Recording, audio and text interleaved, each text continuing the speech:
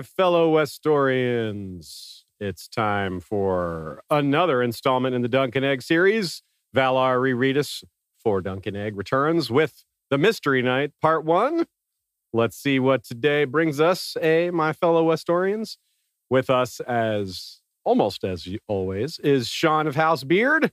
And what are you drinking today, my friend, on this fine Mystery Night Sunday?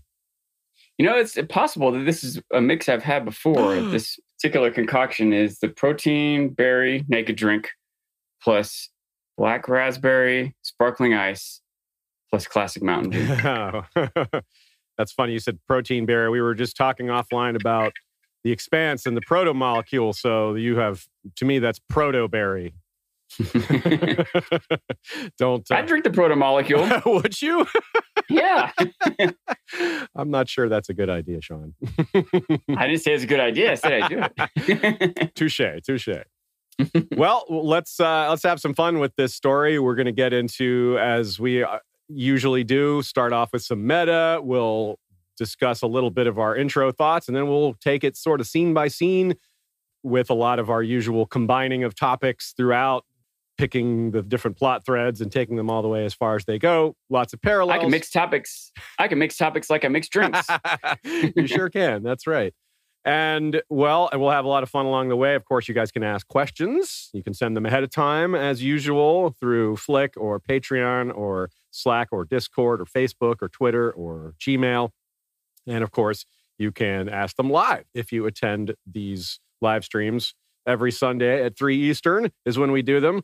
There is a small exception. Occasionally, we don't have an episode. Next week, we will not have an episode, but we'll be back the week after with Sean in studio with us. We'll be sitting side by side, sort of like the old days.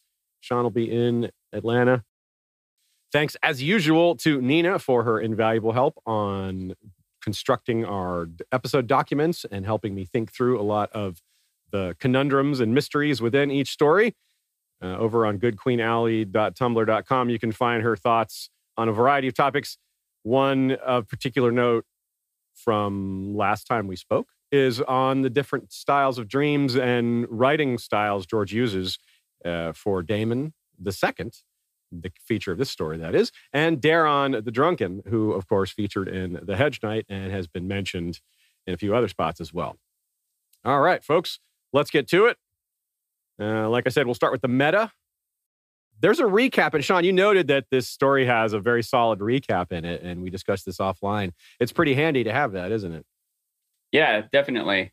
I've mentioned several times that I think that Martin does a good job at refreshing the audience or accounting for an audience that might be reading this for the first time. That when you have books that are coming out far apart, or even TV shows before the days of Netflix or whatever, when you hadn't seen an episode since a year passed or whatever, you might need a little bit of a refreshing of what's going on. And these books that Martin releases are sometimes many, many years apart. And you pointed out even that this particular series wasn't even released as a series per se. It was the stories released in other collections that someone might have bought that collection, read the story about George Martin, and have no idea that the Hedge Knight even exists. Yeah, absolutely. That's a huge factor. You're right as well to point out the distance between these. I mean, heck, TV shows will be like last time on, and that's only a week apart. This is 7 years apart in real time because The Sworn Sword was in 2003. This was March 2010 that The Mystery Night was published. But yeah, as you said, anthologies, that's a big deal here. This was in the Warriors anthology. There's been 3 Warriors anthologies. The second and third don't have any sort of Game of Thrones thing in them, but they're still very solid. This one actually won an award, the 2011 Locus Magazine Award. Locus has been around for almost 50 years. They're maybe a year or two short of 50 years, if I remember correctly. I might not be. Maybe they've already made it. But they used to be sort of a feeder to the Hugo Awards, but over time they developed into their own thing. So the Locus Awards are pretty prestigious these days in fantasy sci-fi. So Warriors, in other words, I'm suggesting that the stories beyond this one are worth reading in Warriors. Yeah, so like you said, someone could just be reading that anthology and turn the page and be like, The Mystery Night. Well, that sounds interesting. I'll check this out. And, they need a little backdrop. In addition, by the way, even when I even in modern times, right? When I am like even binging a show on Netflix or something, I still kind of like to see the previously on because it's kind of a clue as what the creators, where they're leading us. You know what I mean?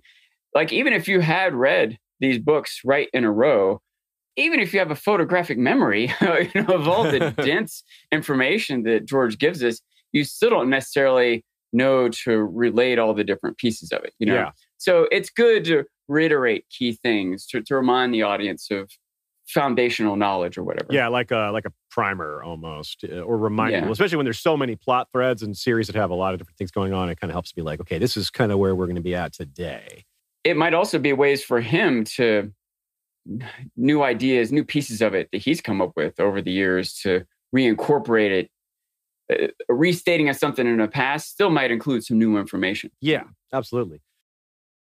So we paired The Hedge Knight with The Clash of Kings, explained why at the time. A lot of it was to do with when they were written, very close to each other. The Sworn Sword pairs pretty well with A Feast for Crows, as we explained during that. I wouldn't pair this one directly with any of the books nearly as much. Rather, it's a blending of the prior books. You can really see elements of all five here pretty distinctly if you're looking for it, which we did. Seeing Bloodraven on screen so close to when he appears on screen in A Dance with Dragons gives us a bit of a touchstone there, right? He's in A Dance with Dragons, late in it, and he's here. And these books came out about a year apart. So there you go. So does Tyrion's connection to the new quote-unquote Blackfire Rebellion that's happening under his nose and under everyone else's noses there, carried out by John Connington and the Golden Company. We'll see a number of connections to that plot line as well here.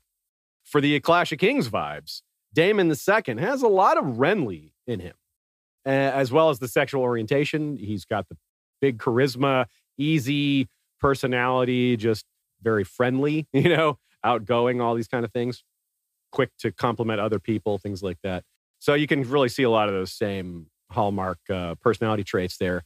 And the Baratheons began as a bastard branch of the Targaryens 300 years ago. So let's not forget that connection either. Now, Renly obviously had a much bigger army. Wait, hold on. Yeah. Can we talk about that for a second? Yeah. I didn't know that the Baratheons didn't exist before the Targaryens showed up. Right. What happened was Aegon the Conqueror had he's a rumored bastard brother, but it's pretty much the rumored part is usually left out that these days. There's no like alternate possibility because we don't know what else it could be. Anyway, he was... When enough time passes, it matters less. Right. And in any case, he was really close to Aegon. His name was Orys Baratheon. And this guy was one of Aegon's key generals. And he was sent to take Storm's End along with Rhaenys. And they succeeded in doing so. Orys married the last daughter of the Storm King. Forcibly, of course. That's, how those things go.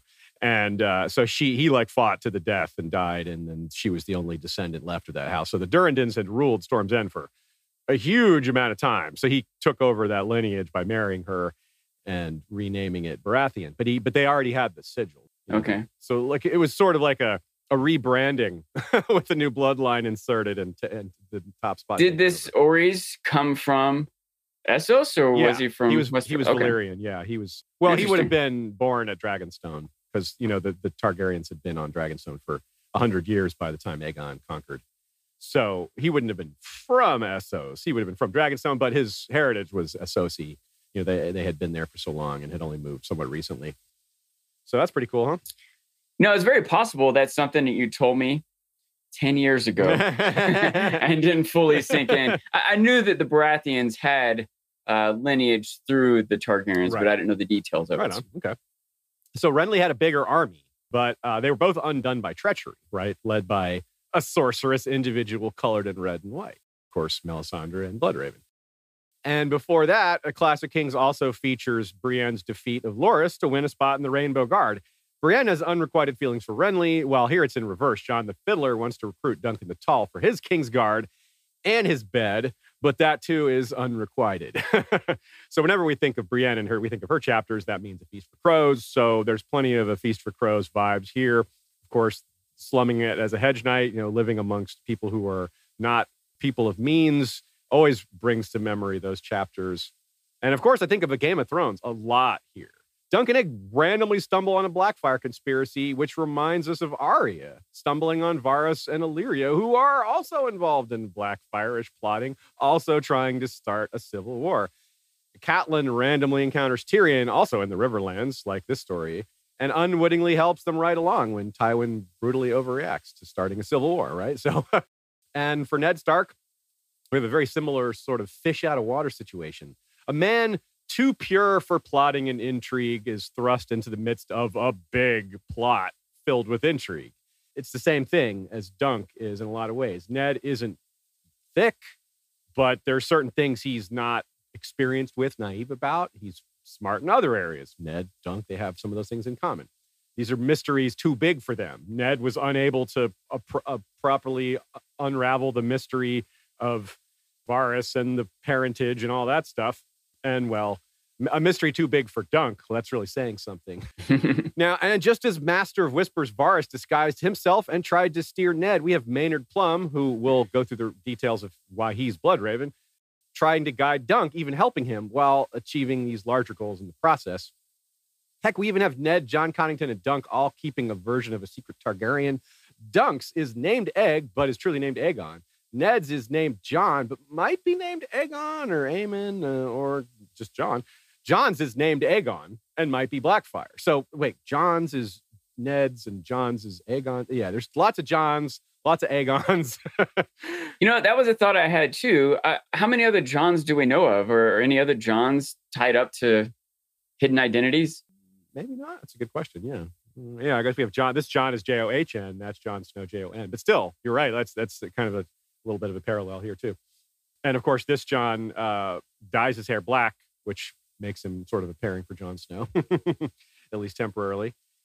And then, of course, Bittersteel, keeper of a not secret Blackfire, he's actually staying out of this one. And that's interesting too, because while he clearly can't tell Daemon what to do, he kept the sword, which both implies he has a lot of power in this situation and, also might be a bit of a parallel to what's going on with Illyrio, because House Targaryen still doesn't have that sword back, but Illyrio and Varys might have it. As well, Ned's story early on has a tournament, one with a mystery or two, like a Sir Hugh of the Vale, which kind of turns out to be a false mystery. But overall, it didn't go very well for him. Dunk didn't end up in a dungeon for his stubborn brand of goodness like Ned did, but Sir Glendon did. It's a similar twist, right? For a similar but more fiery attitude. Ned lost his head for getting caught up in all this. Dunk almost did too. It was a lance to the head, almost caved his skull in. And of course, last but not least, a Storm of Swords. The example of a notion of a tournament used to cover some greater event like a discussed rebellion is explored when we talk about the tournament of Harrenhal, which is raised in A Storm of Swords. And of course, a lot of drama happened in that tournament, setting up future events and conflicts, but it didn't actually set up the rebellion. That was kind of aborted, like this one. Even more notable in terms of A Storm of Swords comps is how this story pairs so well with the Red Wedding. I think that's perhaps the best pairing of all. It's not nearly as bloody, of course. It's pretty light on the blood. It does have some, but it's not compared to the Red Wedding. It's a high bar to clear there. But again, we're still in the Riverlands. Again, we have Freys, including a Frey bride, and betrayals, Frey betrayals and other betrayals. And both stories actually have the Walder Frey. That's right. The Betrayals? Betrayals, yes, betrayals. Very good. One of many things we'll explore in Dunk and Egg's excellent adventure is whether young Walder got the inspiration for his famous bloody betrayal from this event, this Black Wedding. And lastly, on a minor note, Robb Stark was leading his men north to fight the Ironborn, and he stopped off for a wedding.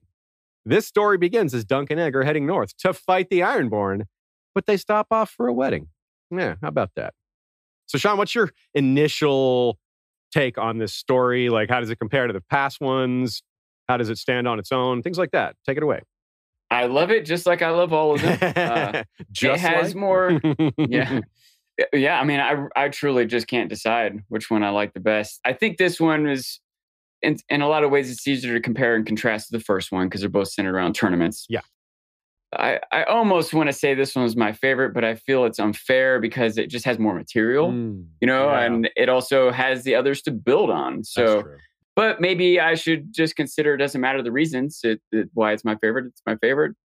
Also, just the nature of list making. If I'm going to recommend one to someone, I'm going to recommend the Hedge Knight first. Yeah. You know what I mean? Like, even if this is my favorite, it's still going to read the Hedge Knight first. You'll get to this eventually. So. Yeah, that'd be weird to like do your favorite, like your order of favorite Star Wars movies, and then actually tell people that's the order they should be watched. It's like, what? Wait, no, you should still watch them in order. Yeah, I tend to agree with you because this one is like I sort of feel like this one might be my favorite. It's hard to say that for sure. It has so much innuendo and inside jokes. It's perhaps the best to reread, right? Maybe that's the case. Like overall, that's exactly what I was going to say. Okay, yeah. Well, what's that? Why would you say that?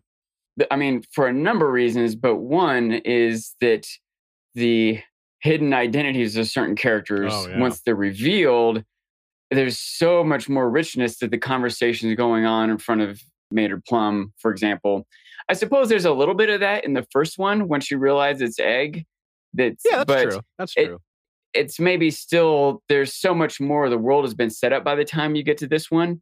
And also it was a little earlier. Yeah. I guess, I don't know. I guess it's not till really at the end here that you really know that Maynard Plumm is Bloodraven. It was about halfway through the Hedge Knight that you knew Egg was the prince. So I think, and some people go read the story and aren't clear that Maynard Plumm is Bloodraven. It's pretty, Egg. It's very just trotted out in front of you and made very clear. With this one, you can miss it, and you're not a bad person for missing it. I also suppose a high ratio of people reading the Hedge Knight might already know Egg from the beginning. That's a good point. Prince too. So I already know. Yeah, occasionally that would be true for this one as well. But a lot of the things that I think of as good writing from the others, they're all present here. Things like how careful George is about how he words things, keeping certain things ambiguous, layers of irony existing that you can't know until you know how it's going to play out. Yeah. But there's more of it, and he's interweaving more different pieces together, both from this story and the world that he's created overall.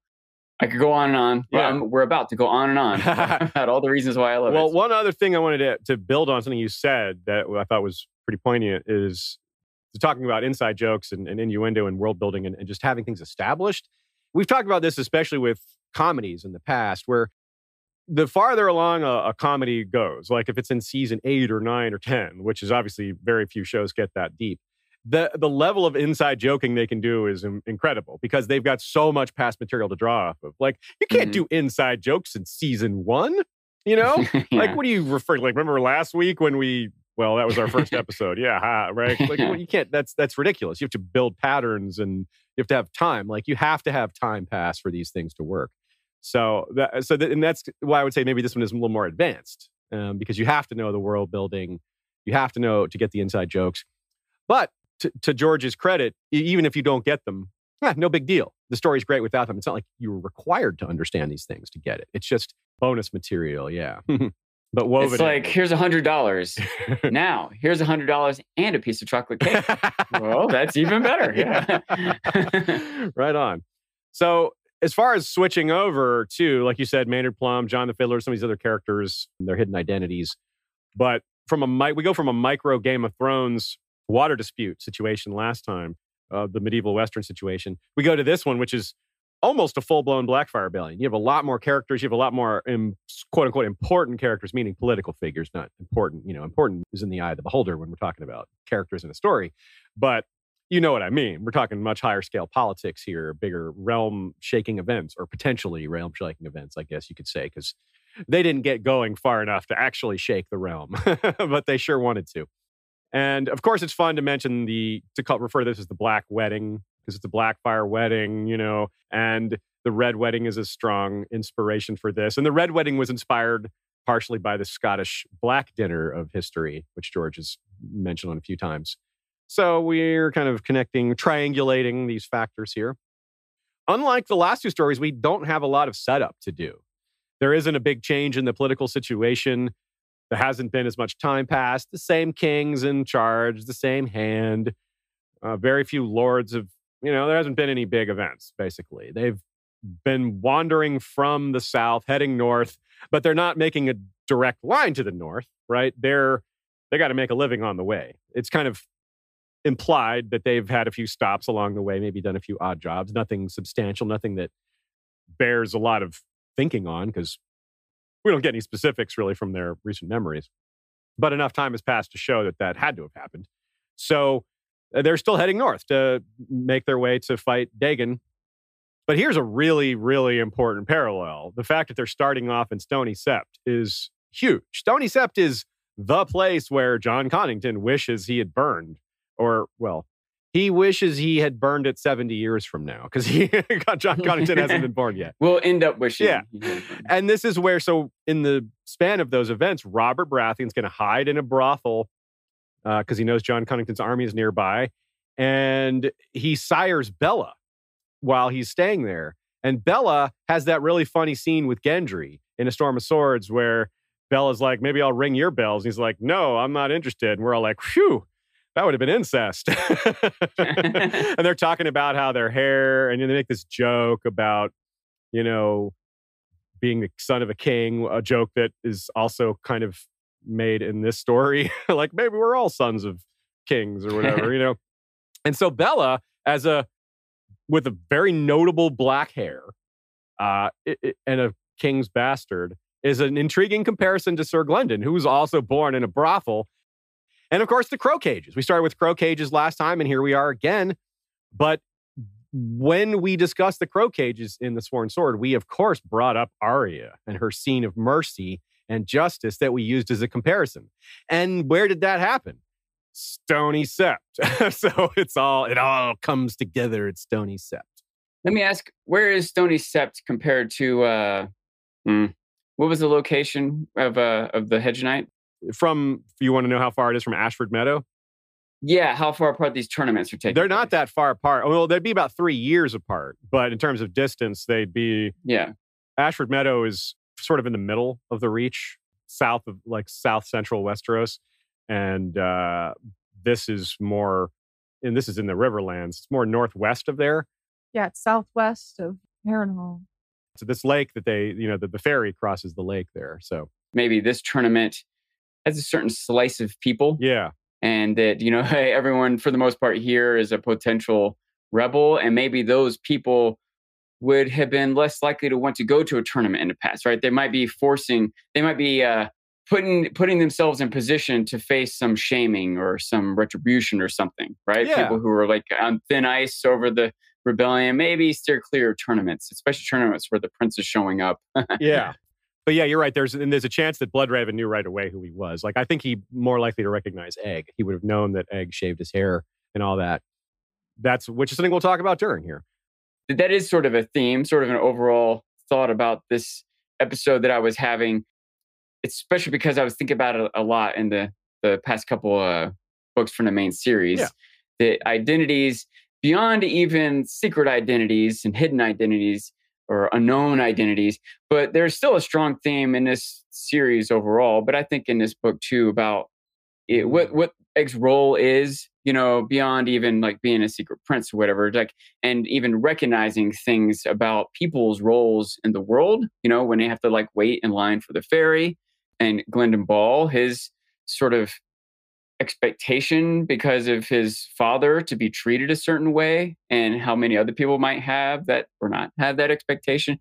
But also, like, he might even be a little hypocritical if he expects people to treat him a certain way because of his father, but is surprised at how they treat him because of his mother. Yeah. Whether they should treat him these ways or not. But that's a good point. I feel like over and over again, I kept thinking about the idea of roles and identities beyond just whose identities or secrets or whatever. I see. That's a good point. Yeah, it's definitely, and it's reflected in the title, right? It's the Mystery Knight. Like, who is he? So, or who is he or she? And who are they? And that's such a question for so many characters here, whether it's literally like, who is that? Or it's like, what kind of person are you? What kind of man do you want to be? What kind of woman do you want to be? What kind of being are you? Like, what's your role in life? What kind of knight are you? Yeah, exactly. Mm-hmm. Exactly. What kind of knight are you? What kind of knight are you truly, Sir Duncan? Yeah, that's really good. You're right. Yeah, George has this like grab bag of themes he can use that a lot of them have been established as another value of having a story that's the third installment rather than the first or something like that, is that we're returning to familiar ground without having to re-explain it or re-situate it all. Re-identify it. Yeah. something that I think George does a good job of in this series, maybe in general too, but specifically, we're kind of following Dunk along, and he's almost meandering, right? He doesn't have particular focus or destination.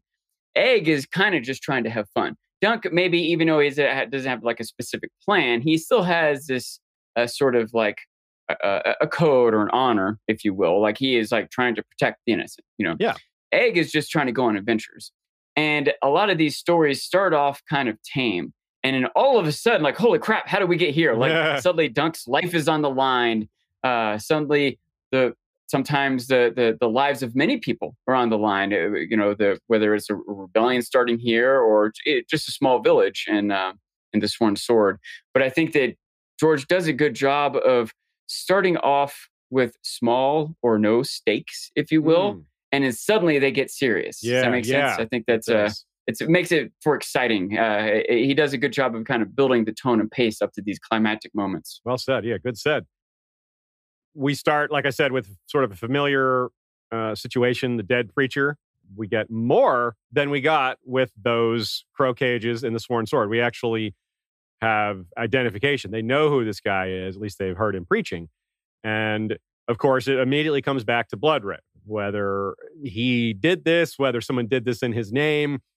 But what they know for sure is this guy was definitely preaching against Bloodraven, whereas other people in the crow cage, they were just left to guess why they were there.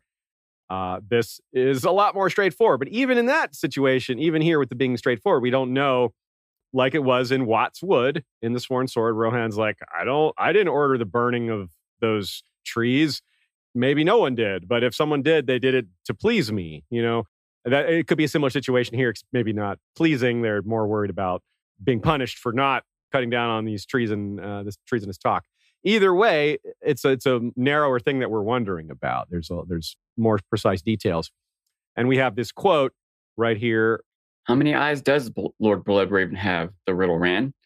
1,000 eyes and one.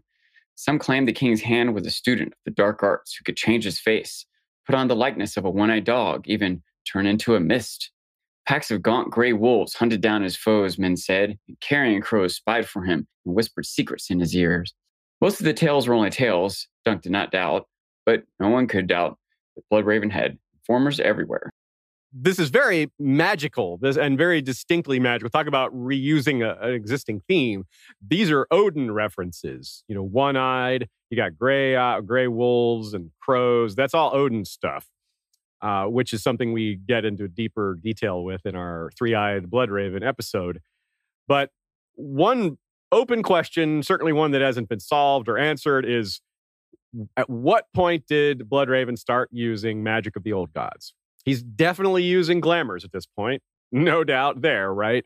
But whether or not he's already tapped into the Weirwood network, well, these rumors argue he has. Turning into mist, turning into animals. That sounds like skin changing, right? So it certainly smells like he's already doing that, even if we don't have direct evidence of it, like we do have the direct evidence of his glamoring.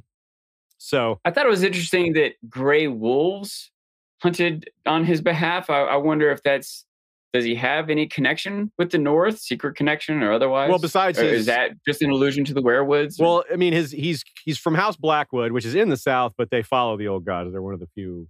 Okay. So there is that. So he does have that connection. There's a Weirwood there. You remember House Blackwood, when Jaime goes there at the end of A Dance with Dragons, they have their big dead tree, and he negotiates with Tytos, and Tytos gives him his 7-foot son to go be a hostage, which is maybe a bit of a nod to this. You have Egg traveling with Jaime, and you have a 7-foot tall Blackwood kid that's kind of like Dunk's height.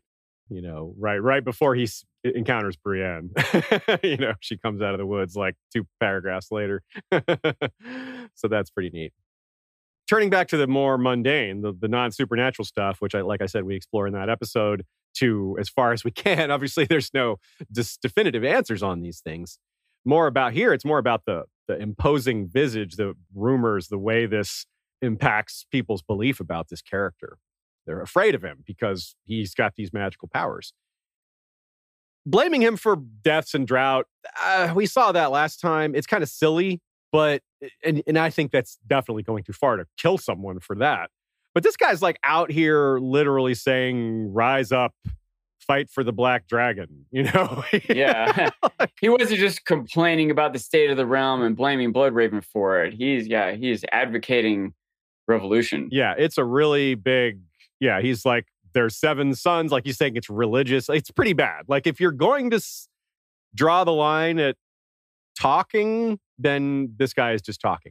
But if you're going to say that certain talk is treasonous, this is treasonous talk. I mean, it's not like he's giving away state secrets. That'd be worse. You know, like if he's like giving out the combination to the safe, you know, where all the Bloodraven secrets are, that would be, that might even be worse. But in any case, it reiterates the emphasis on the police state situation that a lot of people feel is in play. And it's kind of easy, or at least somewhat easy, to see where they're coming from, right? You cited the line, if we start cutting off the heads of fools and liars, like, how do you feel about this sort of dichotomy about like treason versus talk and things like that? Yeah, I mean, I will say on one hand that it's understandable why you would want to curtail treason. You know what I mean? It makes sense that rulers and nations want to maintain stability. But on the other hand, it's sort of a cornerstone of America, is that you need to be able to speak out against your leaders. Yes. But it's one thing to say, you know, I don't like what Biden's doing. It's another thing to say we should kill Biden, right? So, you know, somewhere near there's a line, and I can imagine in a more dictatorial or monarchical society that the line might be shifted from where it is in America, where we have a particular value on freedom of expression or whatever. But Dunk points out the issue with trying to draw the line. You know, if you want to kill everyone that lies or is stupid, well, you have to kill everyone. And I understand the flip side is you can't never punish anyone for any lie or any act of stupidity, but beheading, public torture, those might be kind of extreme. Yeah.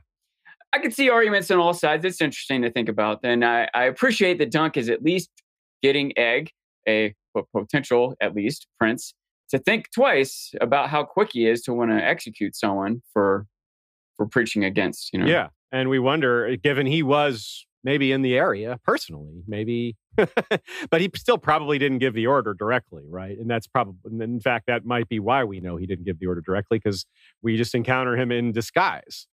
But that's still, he's not like, don't do that. He's not out here telling people don't execute traitors. We do know he's a hardliner. Like, he says so. Yeah, I mean, even if he didn't order it, he set the policy. Yeah, he did. He set the policy. Yeah. Maybe this guy was exceeding the mandate of the policy, but not to a degree that is going to get him in trouble. So effectively, he hasn't, you know, exceeded the mandate, if we're going to be technical about it. Really important detail here that Nina points out. The faith. This is a septon. It's not like executing a couple of randos. This is a worshiper, you know, an advocate, a representative of the he carries a certain religion. Authority with his statement. Yeah, so it is different than just executing some dudes. An actual septon, and that makes Dunk a little uncomfortable too, the fact that it's a septon. And you had a note about this too. This is a separate thing about just heads on spikes and what that makes him think about. It kind of takes him in a completely different direction, huh?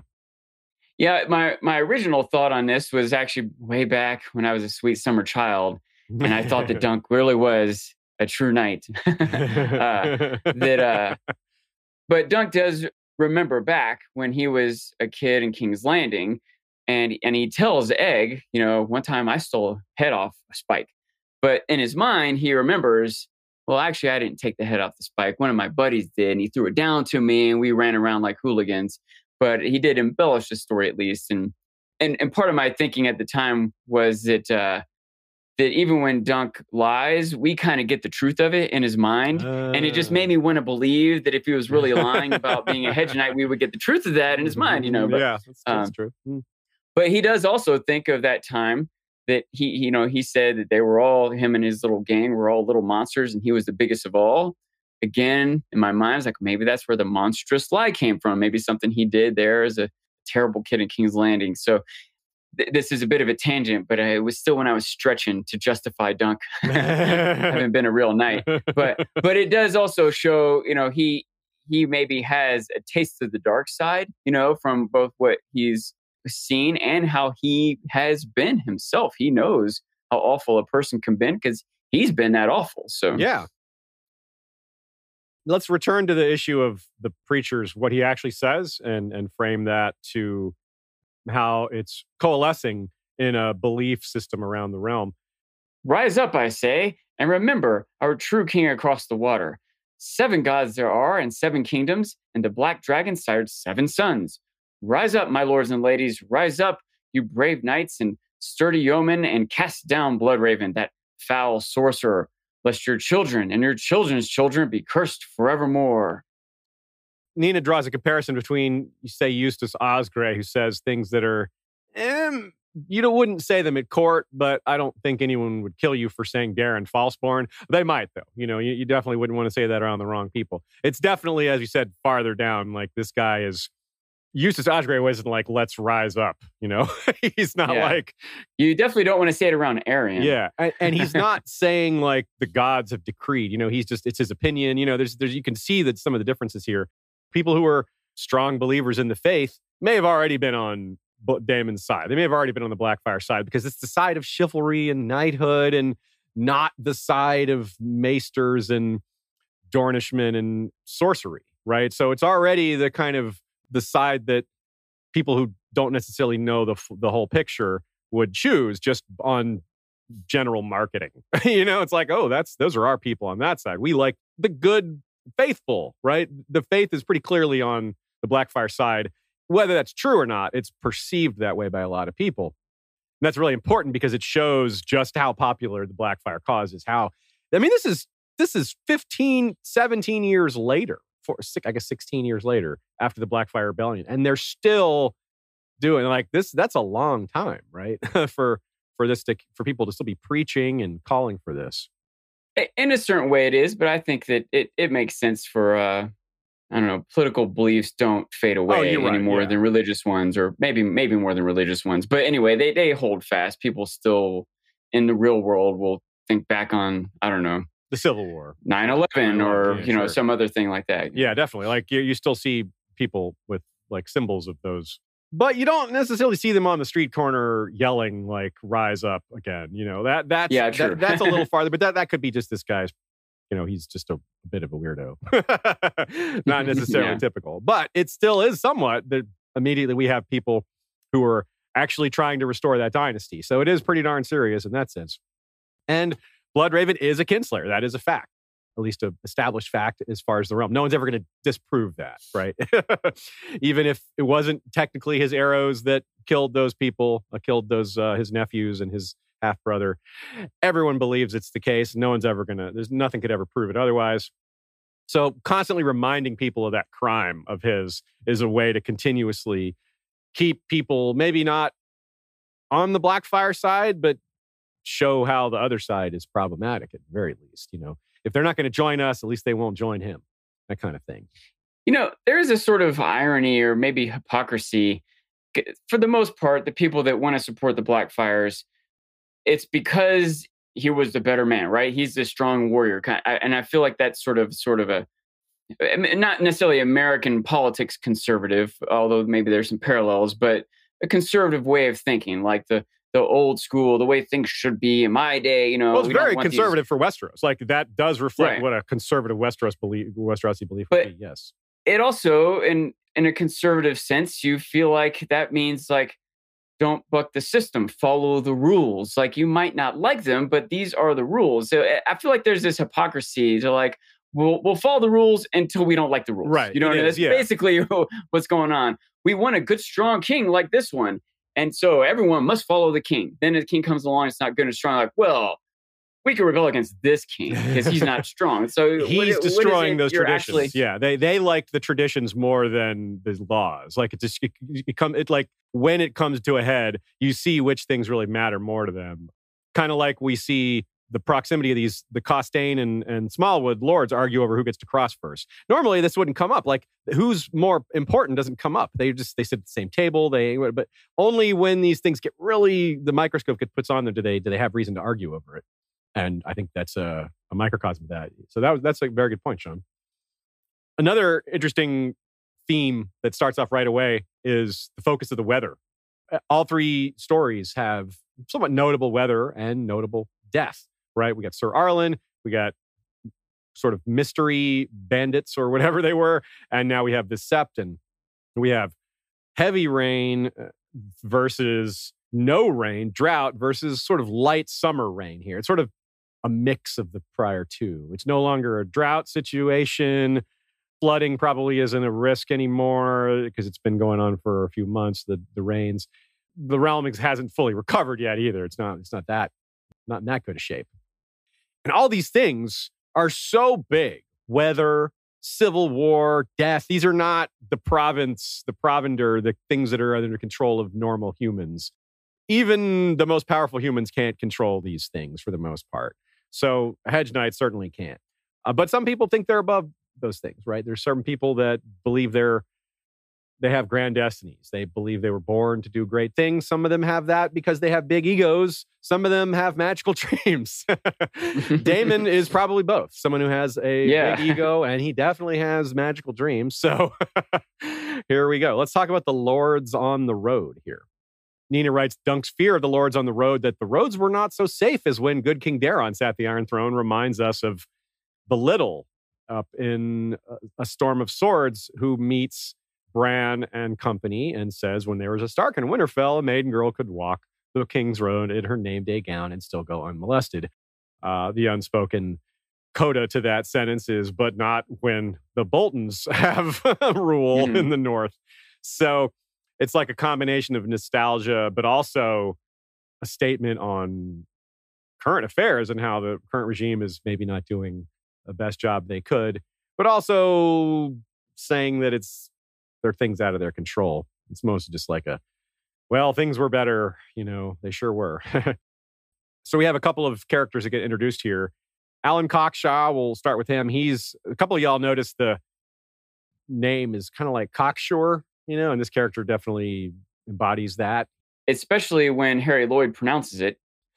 Yeah. With his accent, which, by the way, is easy you now know. Yes. Right? Yes. A lot of y'all recommended that I check out the audio version of this, and I do listen to a fair number of audiobooks, so it was kind of an easy, natural step for me.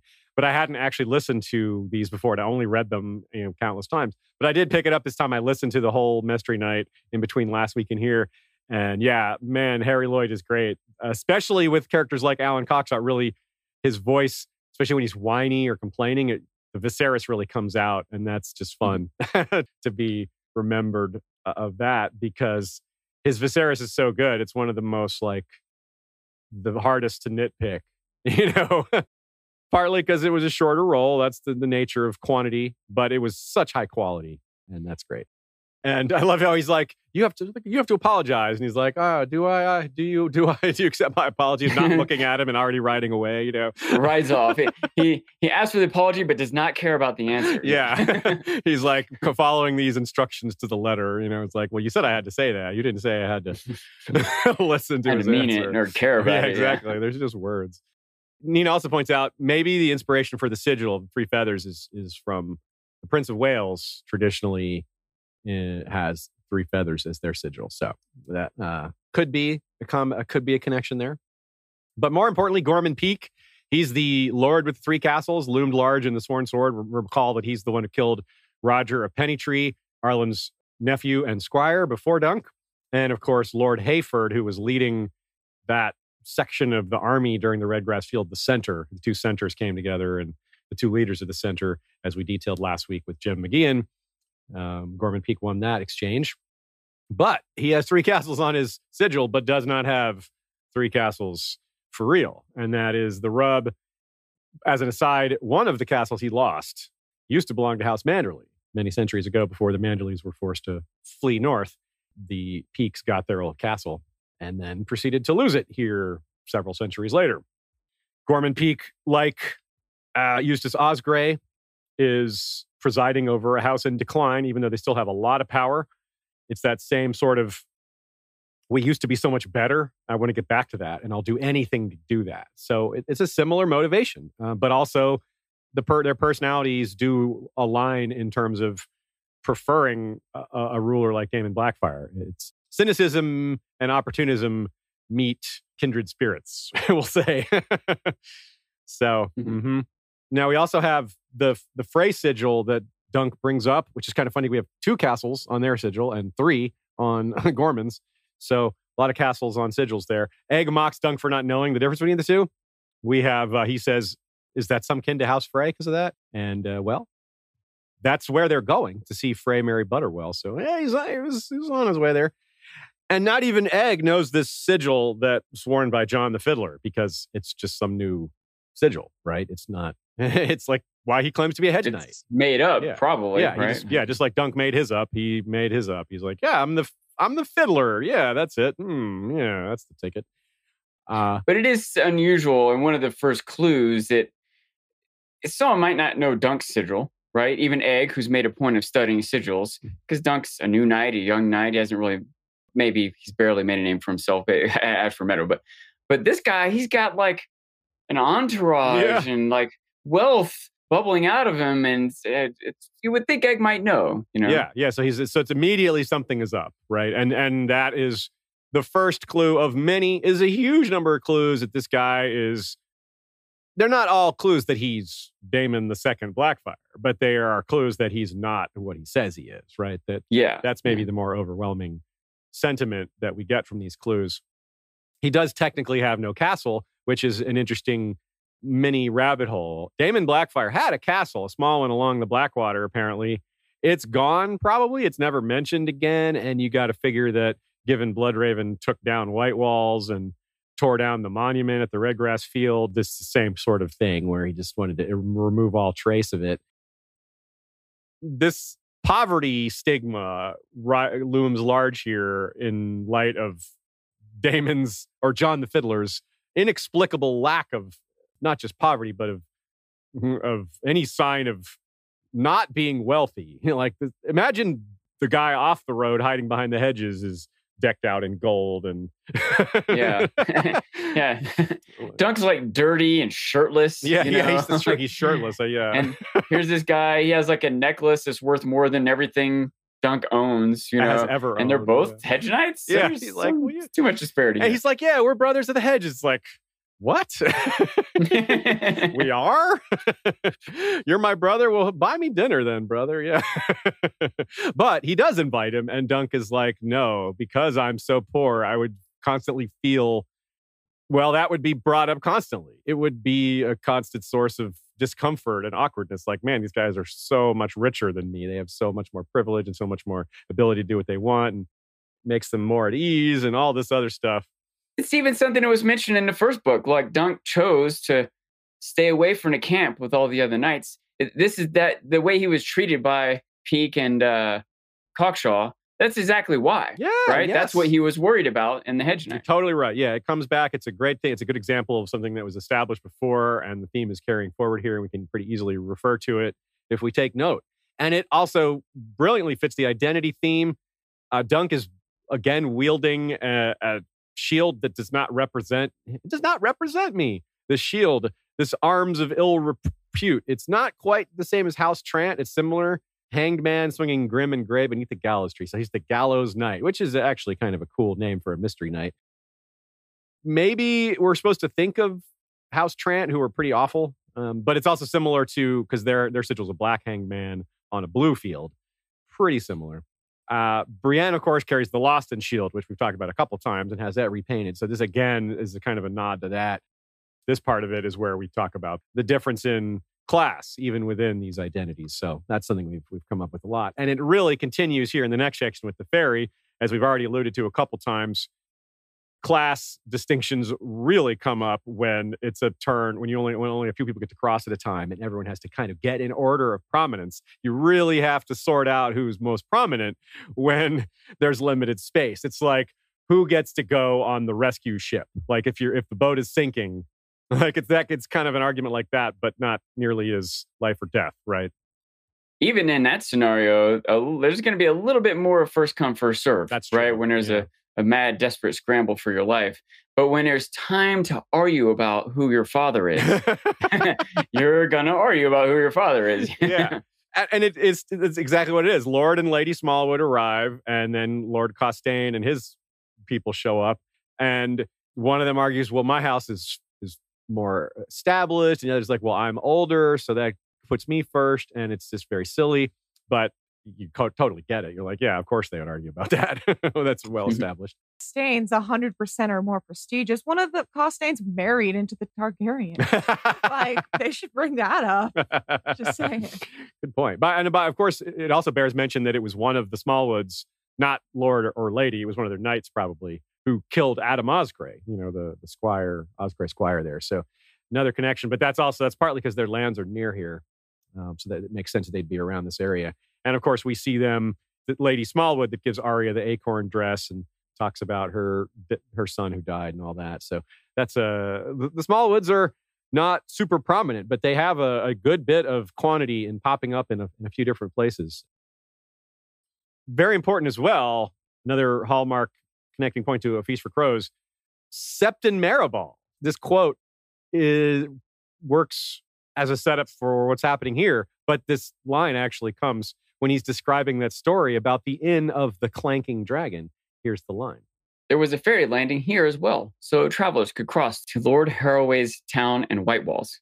So Maribald is referring to White Walls, even though White Walls is torn down in A Feast for Crows. That's because it wasn't torn down so long ago that people haven't forgotten. It was torn down in the year 212, and Maribald's there in the year 300. So there's still people that would remember it. And he even refers to the inn before that. He refers to what its name was in Jaehaerys' time.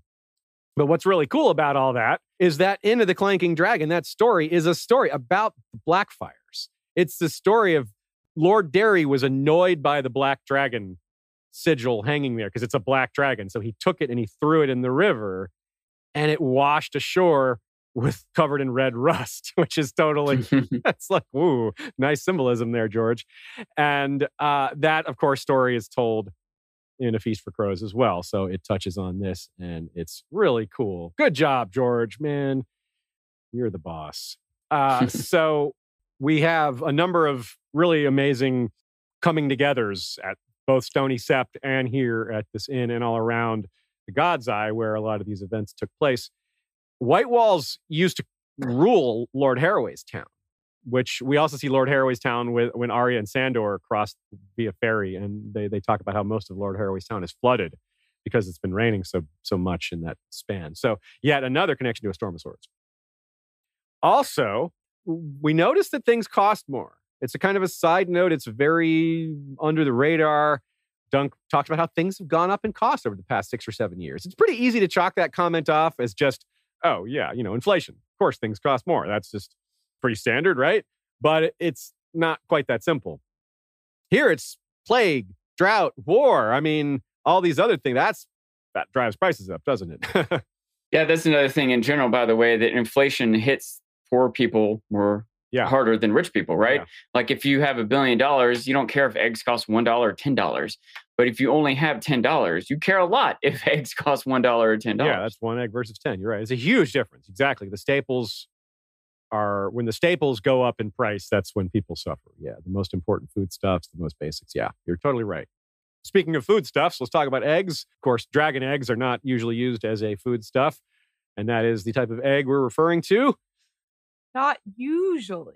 Not usually. Yeah, don't let the Jawa get a handle on a dragon egg. You'll see what they'll do with that. Okay, so let's have a quote here about the eggs. The last dragon left a clutch of 5, and they have more on Dragonstone. Old ones from before the dance. My brothers all have them too. Arian's looks as though it's made of gold and silver, with veins of fire running through it. Mine is white and green, all swirly. So in addition to the Summerhall foreshadowing and Dany foreshadowing, like one overarching theory that it's hard to argue with is that all these dreams and prophecies of the dragons coming back, they were all seeing Daenerys. They didn't know they were seeing Daenerys, but that's who they were dreaming of. That's because that's who actually did it, right? Like evidence seems to suggest she was the one all along. Mm-hmm. Maybe it wasn't preordained. You could make that argument, and that's a strong point, I suppose. But hey, maybe it was. Either way, it sets all those things up pretty well. It shows his interest at a young age in bringing the dragons back. But we've covered all those things in other places. One thing a lot of y'all asked about, a lot of historians and people out there in the fandom are curious about, are any of these eggs matches for any of the other eggs that are out there? Do we have connections between these descriptions and eggs we've seen elsewhere? For the most part, no. Almost exclusively, no. There's a lot of eggs mentioned throughout the series in various points, and they pretty much don't connect to each other. I definitely, when I started reading these scripts, I was like, wait a minute, what did Danny's eggs look like? Yeah. And I think it might have been one of the first times I was using a search of Ice and Fire to like hunt down, like just green swirly. Where did that come up? No, Yeah, but like, yeah, cream and gold. It's like, oh, green and bronze. Yeah, it's not green and white. Yeah, they just don't match. And we don't know what color eggs the Sun Chaser was purchased with. So that would maybe give us an additional clue.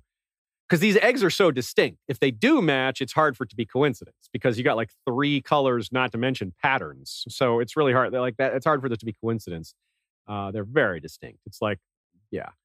But of course, this the prize for the tournament is an egg, and that's part of why this is a discussion topic for a number of reasons. One, off the top, it's a red egg with black swirls. That is the Blackfire colors. The red with a black dragon. I mean, that is boom, right? It's really on the nose. But without noticing that, it's a pretty strange tournament setup, isn't it, Sean? We've discussed before that you're a man who has run a lot of tournaments. And something jumps out at you about this, doesn't it? yeah, that the disparity in first and second prize is preposterous. Like a lot of times, it's sort of like a decision on it, whoever's running a tournament, whether or not they want for the finalists to split, the top 2 or the top 4 even sometimes will like split. And generally speaking, the greater the disparity, the more likely to have a split, right? Like if first place is $10 and second place is $9 and third place is $8. We're like, well, we're splitting fit. Like, we'll just play, we'll play for the honor of it. But if first place is $10 million and second place is $100, who is going to risk coming in second? How much pride or honor or bragging rights is worth $9,999,000? Do you think you think people are going to cheat without that? Like people were cheating to win without these big prizes. Imagine the cheating that would happen when this is the difference between prizes. Yeah, like I played a ton of poker in my life. I was a professional poker player for 10 years. And you see a lot of tournament prizes in poker. Tournaments are a big part of poker. It's very standard for first place to be about twice as much as second place, or really close to that general framework. Range. Yeah. So this is 30 gold dragons for second place, an egg for first place as well. Now, but I don't think this is George and his, sometimes we, lightly tease George's math skills. I don't think that's the case here. I think these guys are idiots. Because first of all, the value of a dragon egg is expressed in a number of different ways in the series. And that's also not George's math wonkiness. That's just, there is no established value for dragon egg. So a bunch of different people are going to weigh in on what it might be worth.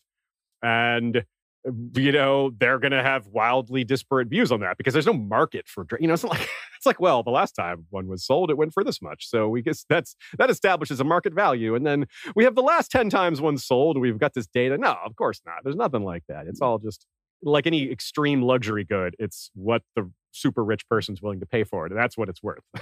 It's borderline priceless. Yes. It's like, even when people call something priceless, there is some price. It's extremely high, higher than anyone would or should or could pay. And that's basically what a dragon egg is, right? Yeah. This might be one of the tip-offs, if not the tip-off, for the fact that something was up here. Having this as a prize is like, well, that's pretty wild. My thought is that they're not necessarily idiots for having such a disparity between the first and second place prize. It's that they know who's going to win this prize. Yeah. It's set up, it right? Looks like a setup, yeah. But they're idiots for not thinking that someone else in the realm is going to take note of this. Yes. So Bloodraven, for example. Yes, exactly. And if it weren't for all the other things that get bungled in this, that wouldn't necessarily be a great theory, or it wouldn't be as good. It would be a tougher sell. But there's a number of things that are just done terribly here. So, and that's on purpose. Like, obviously, George isn't like, they thought, this was a good plan. No, of course, it's cast as a bunch of bungling. So, and as you see how Butterwell, like you get Butterwell on screen and the things he says, it's like, yeah, this guy isn't, like, how does this guy he was master of coin? I mean, whoa, yeah, Wow. Uh, so just lots of incompetence. And the loyalty of House Butterwell was already suspect too, right? There's not just that. There's the fact that they played both sides in the rebellion. There was one, they sent sons on both sides. Of course, that didn't work because they both died. And then his third son, he had one left, and that one died in the spring sickness. So that's just bad luck. It explains why he's, trying to find new alliances and have children again. Now, House Butterwell, let's do 2 minutes on them. They were rich for a really long time, powerful for a long time, and they've had friends at court for a long time. That was jump-started by loyalty to Maegor. When Maegor the Cruel usurped the throne, the Butterwells were pretty quick to get in his corner and stayed in his corner and were rewarded with Harroway's town when Harrenhal was stripped from its previous owners. Because Harroway's town was part of Harrenhal's lands, but they're right next to the Butterwell land, so Butterwell got it instead. Alton Butterwell was Master Coin. This is many generations ago during Maegor's time, so not even the first time we had a Butterwell Master Coin. This current guy is Ambrose. He was Master Coin for Aegon IV. So, Aegon the Unworthy, the guy who made all the great bastards. And he stayed around at court. He was hand for Daeron II, but was fired at the beginning of the Blackfyre Rebellion because he was not good at it. You can see why. His grandfather was also Aegon IV's hand for a while, where probably not at the same time he himself was Master Coin for Aegon. Aegon's reign was decently long. And that's, of course, when he got the egg. His grandfather got the egg from Aegon, given this anecdote about his daughters. That anecdote's probably exaggerated, but it probably isn't too exaggerated. One reason I suspect it's exaggerated is if there were 3 Targaryen bastards born there, then what happened to them? We don't know about none of them. There's not a single peep about any of those 3. So I suspect there weren't 3. There may have only been 1, and maybe that one just died young or something like that. Anyway, those are Ambrose's aunts, those 3 girls that may or may not have had Aegon's children. There you go. There's a little bit about House Butterwell. That goes to show why they are like so many of these other houses. They have so much wealth and power, and they can see that going away, and they want to get it back. That's a really common thread with these Blackfyre supporters, is they lost power. It's kind of like chasing losses. They lost power prior to the rebellion. They joined the rebellion to help get their power back, and then ended up losing even more power. But they're still on that game, still trying to get it back. Regain those old levels of prestige. Of course, it isn't going to go very well. Another clue with when the lords on the road were coming down, and Dunk was thinking about who it might be. When they decided to hide, it might be brigands. Yeah. Dunk thinks only lords make so much noise. Just another clue that John the Fielder is not just a hedge knight. That's a great point. And, another funny moment or interesting little moment was when Egg kind of spoke up, and they said that Cockshaw, I don't remember the exact quote, but he said something like, he paid no more attention to him than he would the croaking of a frog. A frog prince? Ah, very good. Yeah, that's really good. Oh, man. And then you pointed out a line you really liked that had a lot of alliteration in it that Dunk said, and he has another one here. It seems like Dunk likes alliteration. He said, there's no need to speak to me as if I'm deaf or dead or down in Dorne. Oh, yeah. I'm Duncan. Yeah. Damn it. Nice. That's really good. Good catch, Sean. Yeah, let's talk about our shirts briefly. I want to shout out our friend Pat Doherty, who made this shirt. It says Bloodraven shot first. You got it at Ice and FireCon. That's right. And we did a panel with Pat about Blackfyre stuff. So.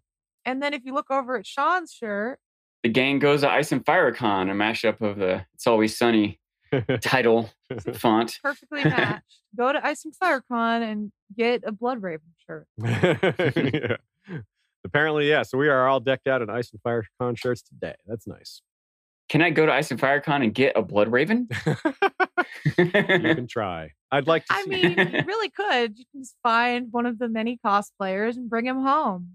You have your 3 cats, and you'll have a pet person. A pet blood raven. Oh no, it could just be a raven, a blood raven. Blood raving. You used to might not last long around the cats. Hey, when you were younger, you used to go to raves, right, Sean? Oh, I didn't even think of that. Oh man, Someone needs to have a Game of Thrones rave, Blood Raven. Well, Christian Did. Nairn. They had a Rave of Thrones. Was Christian Nairn did Hodor, that? Yeah. That's his DJ name, Rave of Thrones. Patron and longtime listener Guinevere Greenstones also has regularly asked a lot of great questions.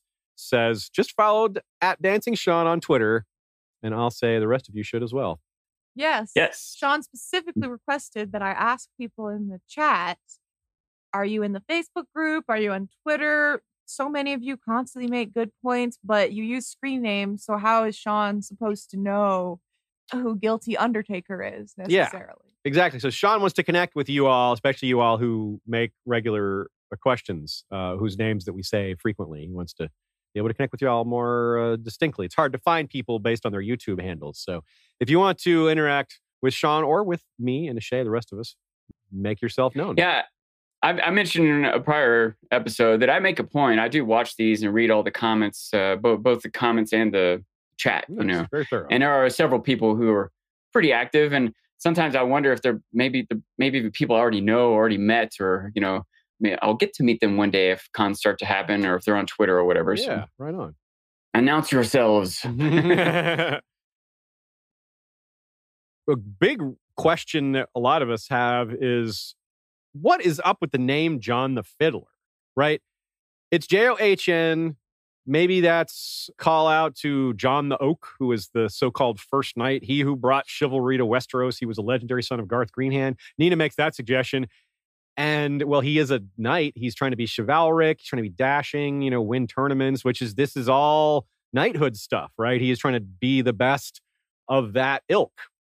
But the Fiddler, I mean, what is that all about? Like, it could be a hidden reference to something. One thing I thought of is that later in the story, Dunk is on the roof and he's hanging out by himself. He's a bit drunk. He's letting it calm down a bit. And John the Fiddler finds him up there and they have their moment. And so he's the fiddler on the roof. But I kind of doubt George named him John the Fiddler. I love that, by the way. Just for that joke that almost no one got, right? Because it's a very sneaky joke. And I didn't catch it till this time. This Valar Reedus, I hadn't caught it on prior reads. So 12 years, I guess it took me to catch this joke. I tried to think about it. I was like, I can't think of really anything from Fiddler on the Roof that relates to John the Fiddler.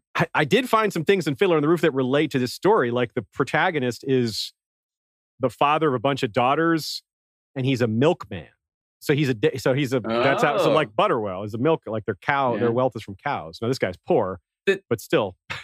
I seem to remember sort of the theme of that movie is tradition versus change. Yes, it is. Changing times and children growing up and stuff like that. You're right, because it's a traditional, it's a Russian Jewish family, and you're supposed to, in that culture, you're supposed to marry other Russian Jews, or at least other Jewish folk. And some of them are like, no, we're going to go live in the city. And, the world's changing. It's like around the time of the Russian Revolution, early 1900s. So, which I wonder when it was written, but part of communism, part of the, maybe not the philosophy of communism, but the institution of communism as a government in Asia was the elimination of religion. Yeah, you're right. So there was a lot of pushback against that. So it's so maybe we're only scratching the surface of something George was referencing here. But I noticed also, Nina, I think, made a note about the story of the fable of the grasshopper and the ant, I think, where the ants are all prepping for winter and the grasshopper's just playing his fiddle. And then suddenly winter's here and he doesn't have any food. And then maybe John the Fiddler, he has this charisma, right? But he's not actually ready for this, right? When the army show up, he has dreams, he just has these sort of expectations. It's all going to work out. And then winter comes in the form of these armies and Bloodraven and the real world. Yeah. But again, it is a little bit of maybe a stretch for it to be, but I don't know. Martin can stretch in his own mind, and we don't necessarily have to get it. So we welcome comments and other suggestions on what the reference is going on here with John the Fiddler. There's room for more interpretation. I think what we've said here is solid, but it's not something that you just go, bullseye, that nailed it, Sometimes we have that feeling. What I think of, actually? What's that? When you're fiddling with something, you're just kind of spending time in an aimless or fruitless activity. Oh, like a Shaggy Dog story. Yeah. It's that kind Yeah. of thing. You're just fiddling around, but it's not going to amount to anything. Okay. Yeah. I think we had also talked about the idea that he seems to just be sort of doing this as a challenge, or maybe he thinks he's supposed to, or it's fun or an adventure or what, as opposed to real concern for the realm. Yes. Right. Okay. Like even Stannis is like, well, how does he say it? Trying to win the throne. I can't win the throne to save the realm country. I've got to save the realm to win the throne. So that's a very good call out there. I like that.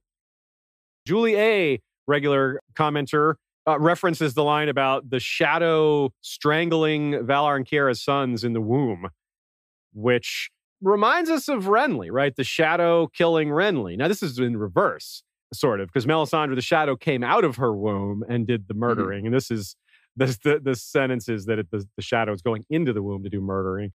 Now, Melisandre is using the power of R'hllor, for lack of a better term, to like, if this was a role-playing game, we'd be curtailing these into different magic systems, categorizing them. Bloodraven has sorcery, glamour of, where does that originate? Is that the same power of R'hllor, or are they tapping in the same energies? I don't know. I don't know why, but I just suddenly had this image of Melisandre over Jon with a holy water and a cross.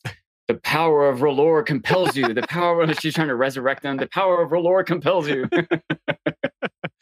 Yeah, that's pretty good. So yeah, I think we're meant to maybe think of that. I don't know that there's supposed to be a connection to it, but it's interesting there's all these ideas that we could be faced with later as to what sort of magical reveals there might be, certain abilities that these magic users may have that we may not be entirely clear on. Another side moment here is Dunk thinking about melees versus jousts. He's like, yeah, jousts, this and that, maybe I should get involved in this one. I wish there was a melee, I'd be better at that.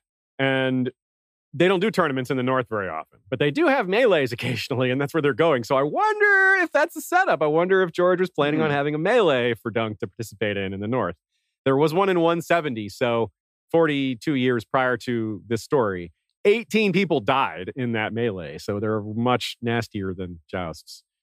You can see why maybe you don't want to have them at a wedding. Maybe a Dothraki wedding. Yes, you definitely want one at a Dothraki wedding, but not a regular. It'll be interesting, by the way. I wonder, I'm going to say maybe even I bet, that if George does have a melee for Dunk, it still might not go as easy as Dunk thinks. I bet a different ilk of knights show up. I bet the snail. Yeah. I bet he doesn't go to a melee. No, right? Probably not. You can't. It's hard to fix that, right?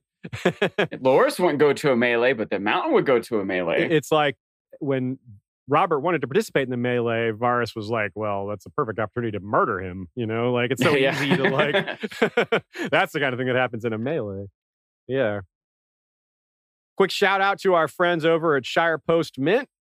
They are, as usual, making fantastic coins and memorabilia for a variety of fandoms, not just A Song of Ice and Fire, but I highly recommend their Song of Ice and Fire products.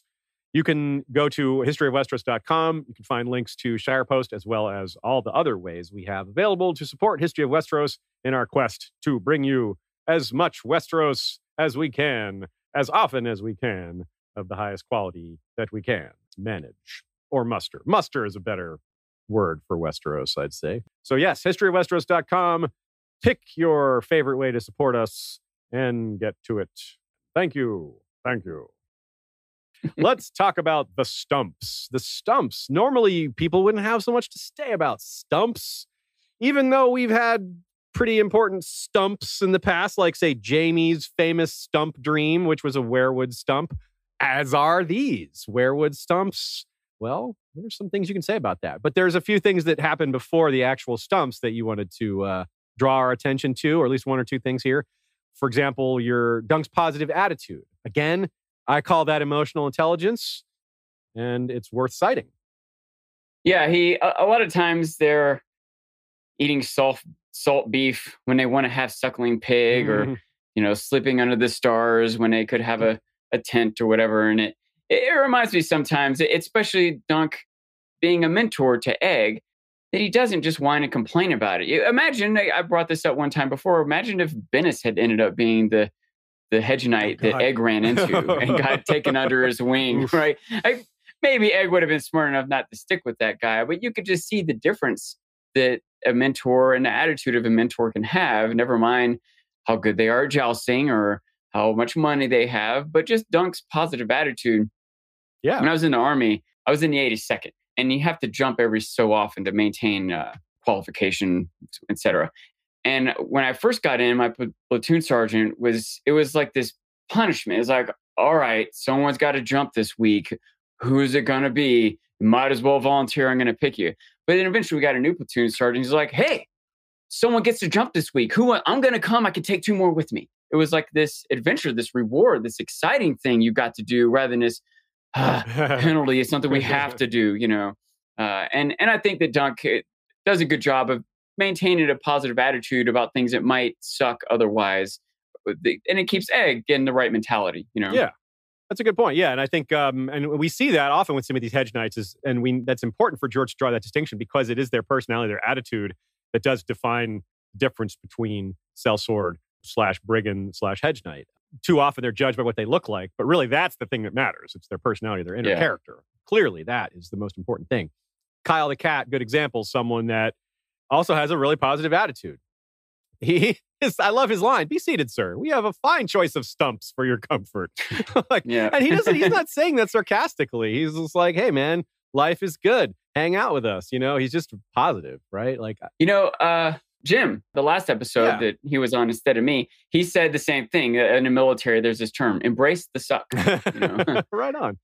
So, yeah, like I said, Jamie had a famous time resting his head in a stump like this. It wouldn't have been that far from here either. In fact, these stumps might be recent. They might not be that old. They may even be part of Butterwell's castle, which apparently has some weirwood beams in it. But so does Harrenhal. And Harrenhal wasn't built that long ago either.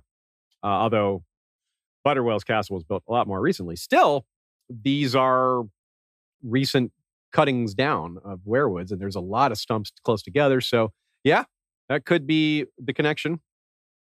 We gather with these 3 characters, and it's Kyle the Cat, Maynard Plum, and Glendon Ball, as they said. And we'll start with Kyle. More George wordplay. Flamboyant ginger whiskers framed his face is the line, which, you know, Kyle the Cat with whiskers, of course. Kyle the Cat reminds me of Duck from Dance with Dragons. Sir Raleigh Duckfield. And it's expressed well in this quote that is also from A Dance with Dragons.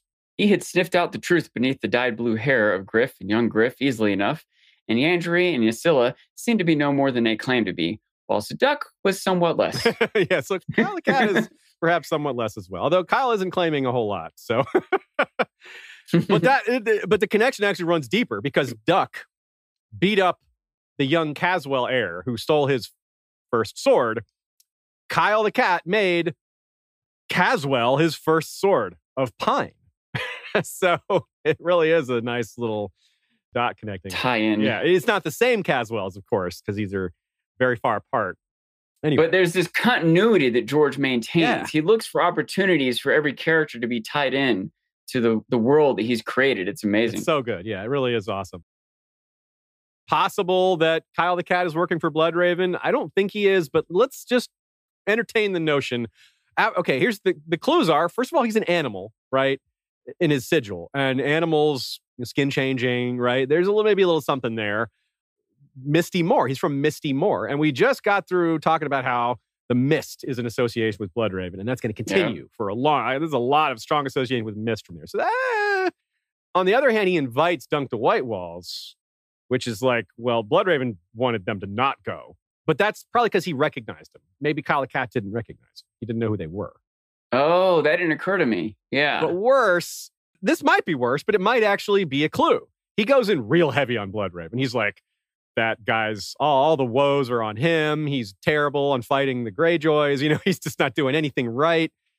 Would he really say that if Bloodraven was right there? Well, actually, yeah, he might. He might be trying to get other people, trying to get a reaction, trying to provoke a reaction, right? See what people will say. Like, will they call that treason? Or will they be like, yeah, that Bloodraven, he sucks. You know, will he say, that could actually absolutely be a setup. And if it was, well, Dunk and Egg pass because they're like, well, that you shouldn't be saying things like that. That's pretty. Yeah. I feel like a lot of Plum's dialogue is meant to kind of test Dunk and other characters too, to see what is Dunk about to go to this traders tournament? Yeah. What's he doing here with Egg? He's really baffled. I need to. Yeah. And so I think that he and maybe Kyle the Cat are. I hadn't considered that Kyle the Cat was a plant, if you will, one of the 1,000 eyes the Bloodraven has. Yeah. But given that I was already thinking about the idea that Bloodraven was maybe testing people out, he almost wants people to say bad things about him, so he knows who to punish later. And he might be particularly intrigued by Dunk and Egg's presence here. Kyle the Cat may have simply not recognized them. And one way or the other might be doing what Bloodraven is doing, which is getting people to incriminate themselves. Yeah. And he's just so so unthreatening. Like he's the most unthreatening character in this whole story, right? As far as adults. And so it's interesting. I don't know. I just thought I don't think there's enough to go on, but I thought it was worth considering. And it's fitting that Kyle the Cat would be hanging out with a bird and a ball because those are common cat toys, right? So that is pretty good. Maynard Plum. So let's quickly go over some of the evidence that he's Bloodraven. I think maybe some people aren't fully sold on it. I'm 100% sold on it. When you add all the evidence up, it's pretty overwhelming. Some of you may not have done that though, and you may not be overwhelmed. Let's see if we can do that. He wears a big brooch of moonstone as big as a hen's egg, which parallels the big square cut ruby Melisandre has when Mance is disguised as Rattleshirt. And in general, there's rubies associated with Melisandre and her glamours. She has one on her own body, of course, and she is herself glamored, most certainly. There's that awesome joke when someone says, if the stories were true, we'd all be bastards of King Aegon, and Maynard says, who's to say we're not? Well, if he's Bloodraven, he definitely is. So when Dunk is hazy, when he's been stabbed and is losing blood after his encounter with Cockshaw, Maynard doesn't look quite right to him, and he says he sees a hooded shape and a single pale white eye, which that is very Bloodraven-y, but then he realizes he was just looking at the moonstone brooch, which is a really neat way to do it because the brooch is supposedly the magical focal point for the glamour in the first place. So that's really neat that's the thing that drew his attention as an eye. He's like, oh, I was just looking at the jewel, but the jewel is... Or were you? Yeah. So that is cool. And then he has that, he's wearing a cloak. He's always hooded. He doesn't fight in the tournament. He vanishes right when Bloodraven shows up. They both use the same phrase, nest of adders, referring to the White Walls conspiracy, which is a pretty specific phrase. And no one else says that.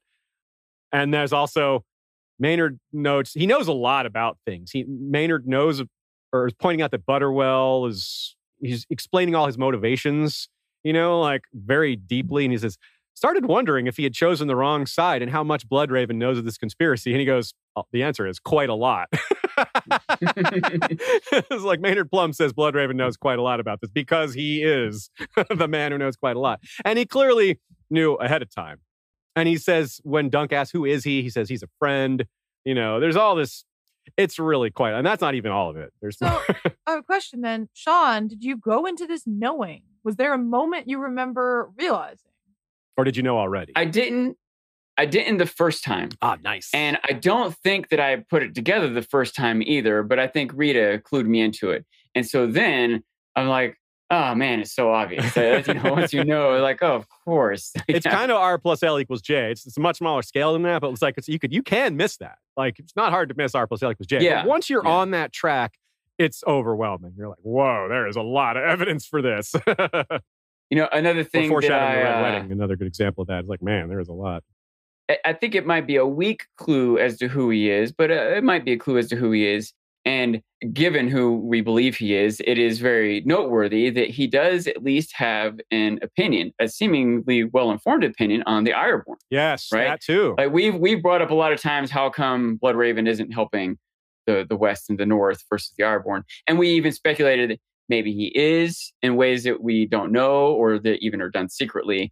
And maybe part of why he isn't is because he's frustrated with what they're doing. Like, I'm not going to send you troops or money if you guys aren't going to do it, right? You need to go attack them on the water. Good point. Yeah. Very good point. So anyway, that was very interesting. Whether it is some insight into Bloodraven and his perspective on what's happening over there, or a clue as to why would this hedge knight have such good advice about how to deal with this foreign affair, not foreign, but distant matter. And it's important to know, too, that Dunk, when he gives his opinion, Dunk is like, yeah, that sounds right. He sounds like he's making a good point. Also, there aren't a lot of Westermen here. This is a tourney of mostly people from the Reach and the Riverlands, which is a kind of a good choice for picking House Plum. They're a Western house, so there's a little less likelihood of someone knowing the house and being able to be like, recognize it. But even if they did recognize him, he even has a bit of an excuse here. Plum, are you kin to Lord Viserys Plum, sir? Distantly, confessed Sir Maynard, a tall, thin, stoop-shouldered man with long, straight, flaxen hair, though I doubt that his lordship would admit to it. So there's his sort of out. He's like, oh, yeah, that's why they won't have heard of me, because, he won't admit to it, not because I don't exist. Yeah. So you're right. When we talked about it at the beginning, it's joyous and hilarious, all the things people say to his face, not knowing who he is. It's hilarious. Well, you're right about it's so much fun on reread, being able to see all that. But turn it around, like Egg. When Egg asks that question, what's going through Bloodraven's head? He's like, what the hell is Maekar's kid doing here? Because he recognizes him, right? Like he recognizes the pearl. This is a guy who's very cognizant of details. He's on the lookout for all sorts of things. He already knows the rumors about Egg being out there. Like he's got spies, Thousand Eyes on One. Like he knows, I've wondered if he doesn't necessarily know rumors of Egg being out there. That he might be very consciously aware of it. I don't know for sure. So, and that goes to show that some of that was exaggerated. Like you hear about the rumor of the man, and the rumor of the man, and the actual when you actually meet the person, a lot of those rumors fall away. And there's other interesting things instead. Like clearly Bloodraven wasn't going to kidnap Egg and hold him hostage, because he could have, and he's like, nah, go ahead, have some gold, So it's like, so this guy isn't quite as ruthless as people were saying. Not that he's not ruthless, but it was exaggerated. I would like to point out something, though, really quick. Sure. We were talking about that Viserys line. I don't think we ever clarified for anyone who doesn't realize that Viserys Plum is a son of Aelena Targaryen. I just want to make that clear, that's why when Egg's asking about that, he's like, oh, are you related to him? So there is, the Plums actually have Targaryen. Yeah, literally, Bloodraven is related to him. To make that clear, obviously, Viserys Plum he wouldn't recognize that a bastard is related to him who is legitimate. Yeah, etc. Yeah, even as Bloodraven, he still might not, want to be associated or whatever. Yeah. Here's another great sort of tongue-in-cheek comment. It's sort of vaguely like Ned recognizing that something's up with Varys. It's similar again because we've compared Ned and Dunk here as being fish out of water. They're not really well suited for intrigue, although they are suited for a lot of other things quite well. And so here's this great line. There was something about Plum that troubled him.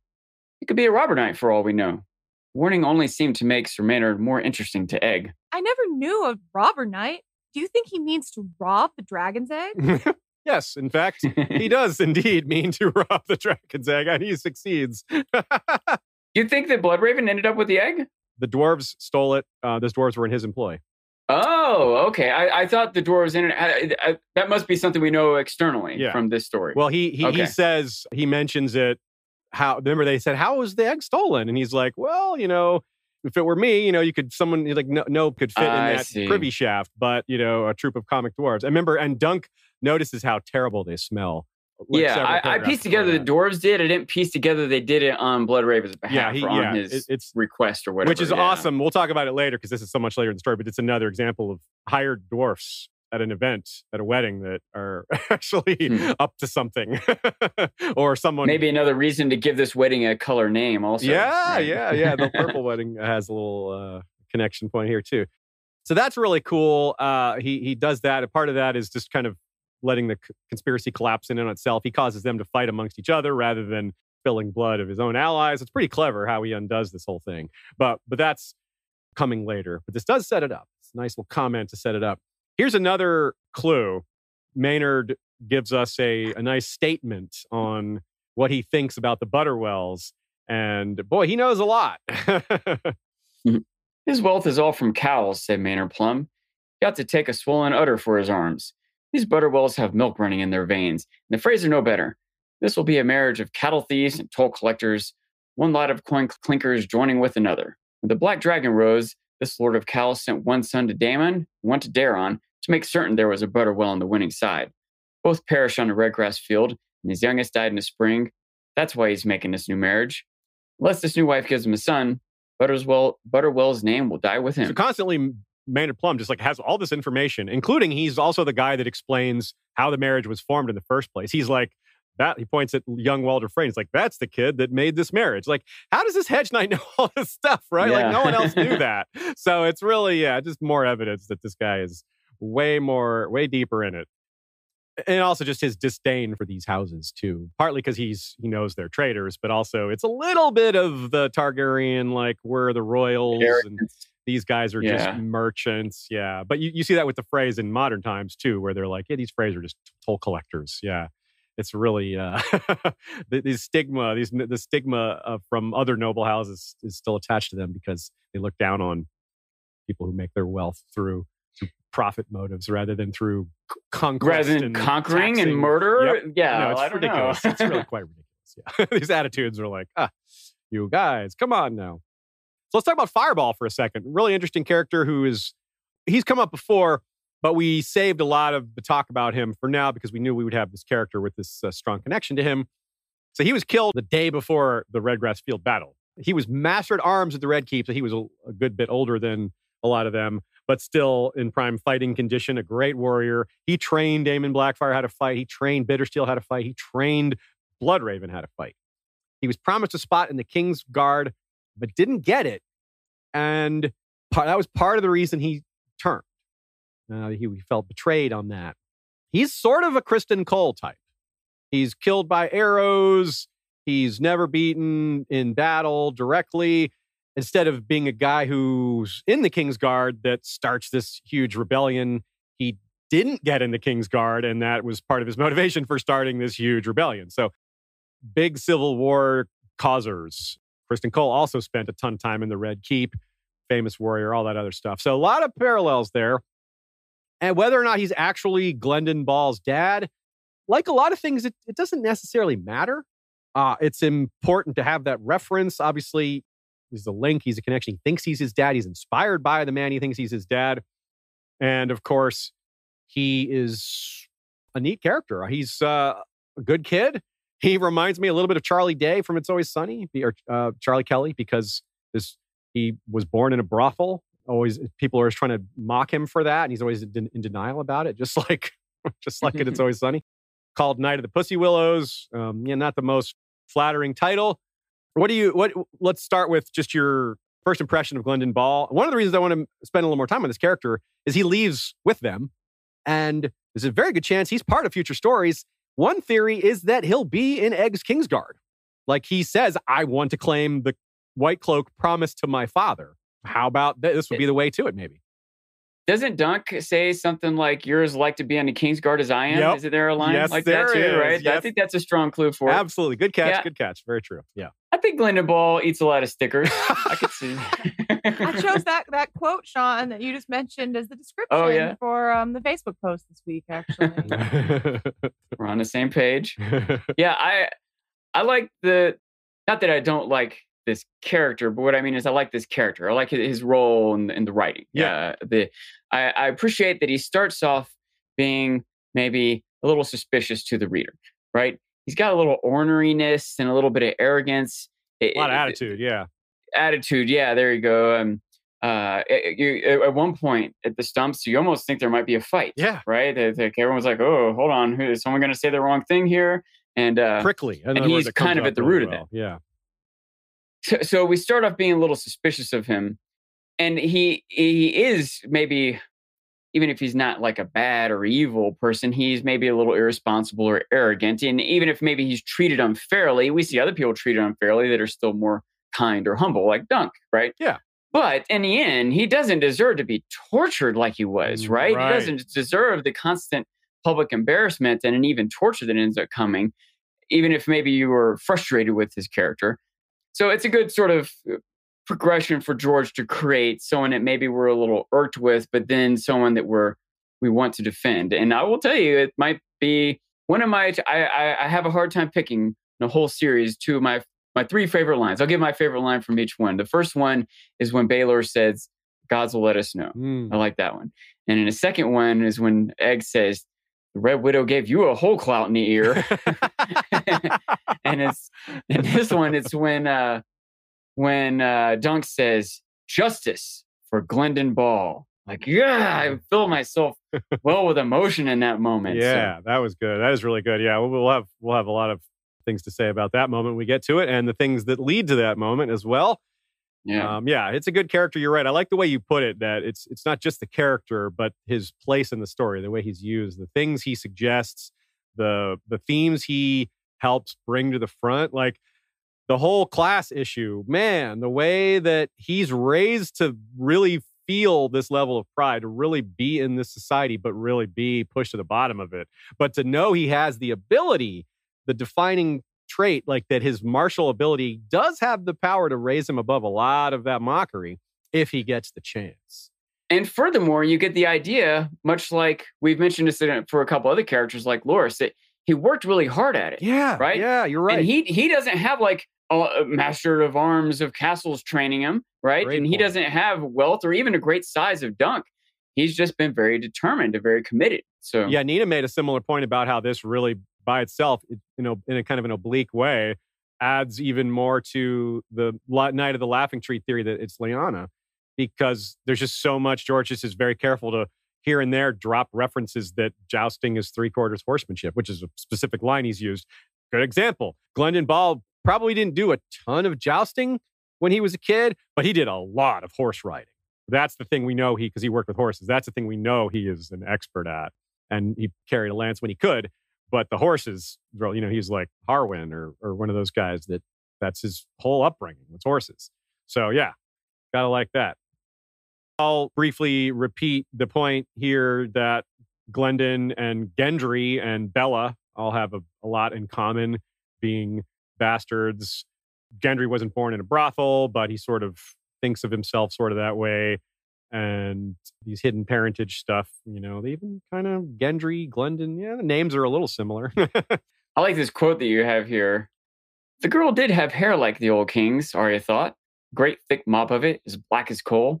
That doesn't mean anything, though. Gendry has the same kind of hair, too. I grabbed that quote because also, speaking of coloring, White Walls is white because of the marble hauled from the Vale at great expense, they say. But it's also milk colored. So you've got the Milk Castle. It is White Walls, the castle that Milk built. People had been talking in the chat, like, we have the red wedding. What's this one? The white wedding. It's a nice day for a white wedding. Yeah, Damon does have a Billy Idol thing going on. What's that? The cream wedding. Cream wedding. Yeah, that's the fiddle right there. He's fiddling.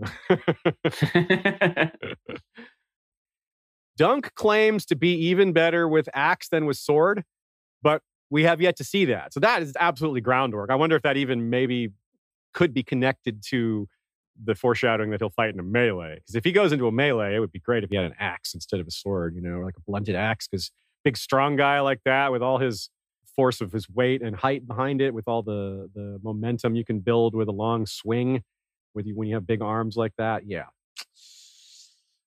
Definite setup. Did you notice the line about being better with an axe?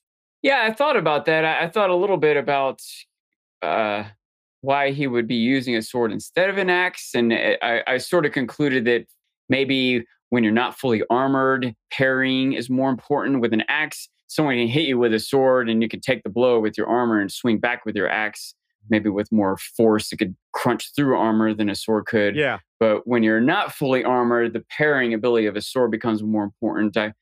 It is interesting to think if, or when, or what scenario we might see Dunk in combat with an axe with. Also, does he even own one? I haven't heard one mention of it. Yeah, that's a good point. And I wonder if enough time goes by with him not even owning it, his skills might wane, and he might be better with the sword than he realizes relative to the axe, or worse with the axe than he realizes the next time it comes up. Good point. Yeah, could be. If we return to the marriage as a melee joke, that Maynard Plum jokes about that, it's like a melee wouldn't be appropriate to have a a marriage at a melee, and Maynard Plum makes the joke, a marriage is a melee, and Cersei actually says that. She says, my marriage to Robert was a melee. That's right. That comes not too long after Robert hits her. So, I mean, yeah. I mean, it wasn't always so literal, but geez, Robert. Now, also a reference this is another mention from Julie A, point here that I saved for near the ending. She noted something similar that you cited for a different reason.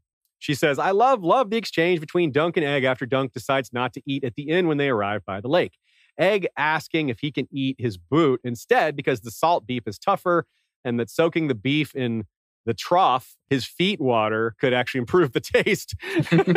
And if you take note of, in the book, the illustration in the Night of the Seven Kingdoms, which he has so it's like, it's a future king soaking his feet in a trough. It's pretty, that's a great image, great drawing.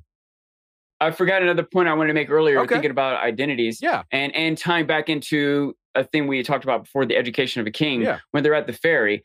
I think Egg is just joking. I think he's learned the lesson when he says, we can move to the front of the line if we use my boot. Yeah, I don't think he was serious. I think I agree with you there. Yeah, I don't think so either. But it is still drawing attention to his true identity and his realization of how the rest of the world behaves. You got to wait in line. You don't get to just go to the front because you're the prince. So yeah, that's the sort of thing I think in the show we'll get to hear his delivery on that and really get his snarkiness. But also, we're all talking about all these hidden identities. And here we go in the chat. We were asking people to share their hidden identities with us. That's true. Wow, we combined the theme more than we even realized. Wow. At some point, just all of the innuendo. Yeah. Something. Nina's already doing a list of the innuendo. Okay, I already have a long list, I must say. Yeah, it is. So we'll do. I have a long list. I'll have to send it to her, I guess. Yes, that's a good example of innuendo. Yes, Sean's right in it here. So yeah, we'll that one we'll present later because there hasn't even been one yet to this point in the story. But there's going to be a lot. But here's a great line: a burn from Egg. He says, "You're not thinking of entering the lists, are you, sir?" Might be its time. It's not, sir. Yeah, and then Rita pointed out also how clever Egg is, right? And maybe how well they know each other. They've been traveling together for a while, but in Dunk's mind, he's like wondering if it might be a good idea. Egg can already tell that he's decided. You know what I mean? Like Egg knows Dunk better than he knows himself. He's going to think he's good at that. He's going to do it. And that's just not a good idea. Like I got to start talking him out of it now. Yeah. Before this idea really takes hold and he's decided it's too late. Like there might still be a chance of stopping him. Nope. There wasn't. There was narrator. There was no chance of stopping. Yeah. And I believe we talked about this one earlier. When Dunk asks Egg where his egg came from, what's the response? From a dragon, sir. They put it in my cradle. He's like, oh, right. Yeah, you're a Targaryen. You're a prince. Right. Yeah. Y'all do that. That's right. Eggs, cradles. So actually, another thing, talk about something else that we're doing a running count of. This one's already done. I did a clout in the ear count. Way to finish off today. In the Hedge Knight, there's only two. And when I say clout in the ear, I just mean the phrase appears. There is only one half clout actually given in all of them. He doesn't, and it's only to prevent more violence. If you recall, Egg has a spear at his throat. And Dunk, that's the one time Dunk actually hits him. Because he's afraid Egg will provoke the guy with the spear. You're counting all the times they said clout, not just with ear, right? Clout in the ear. No, clout in the ear. Only clout in the ear, not just clout. No, if the phrase clout and ear appear, doesn't it say clout in the ear, or you need a clout in the ear, or clout on the ear? Because somebody says on. Okay. Yeah. So, and then there's some of them are like, that includes Egg responding. He's like, you already gave me a clout in the ear, you know? So the phrase comes up the most in the Sworn Sword, 13 times, and then 8 times here in the Mystery Knight. And of course, in this story, Uthor Underleaf actually does clout his squire in the side of the head. It doesn't say ear, it's in the side of the head. And he hits him hard. And it's like, it reminds us that Dunk doesn't really do it. That was about to be my question. Was like, what about if they say head? Or yes. There could be other ones that we missed because I didn't know what phrase to search for. Yeah. So Yeah, it's possible I I missed just one. did a search. I was like, what is in the hedge knight? 3 clouts in the hedge knight, and 1 is in the head. So Yeah. that's Arya twice in a Game of Thrones Arya 3, the phrase comes up. And Theon actually clouts Wex in the ear. Also in a Clash of Kings that happens. So, yep, that's that. There's a moment when this discussion about Targaryens is going on, and Dunk is worried about Egg. You know, he's like looking at him. Is he going to say something? How's he handling this discussion? And he thinks, and Egg doesn't say anything. Perhaps he's learned to hold that tongue of his. And then there's another moment when Dunk pinches his lips, says, "Hold your tongue," you know, when he's worried about Egg's going to say something. So then at the feast, there's a moment when Egg's like looking at Dunk suspiciously. And he's like, and he's like, what? Why are you looking at me this way? And Egg says, "I could tell you, but I need to learn to hold my tongue." That's really good. Yeah. It's like, I definitely would have gotten clouded if I had said it. Yeah. Nice. All right. Well, one of the episodes that we mentioned from our past catalog is the Three-Eyed Bloodraven. That's one that we haven't mentioned a lot in these streams, but it's certainly as relevant as it's going to be given this episode, actually meeting these characters on screen. That's something else I like about this story. Maester Aemon is mentioned. Bloodraven is mentioned, but they don't appear on screen. They only appear, the only characters we see that are in A Song of Ice and Fire that appear on screen in both are in this story. We get Walder Frey and Bloodraven, and well, that's it. But still, that's two characters.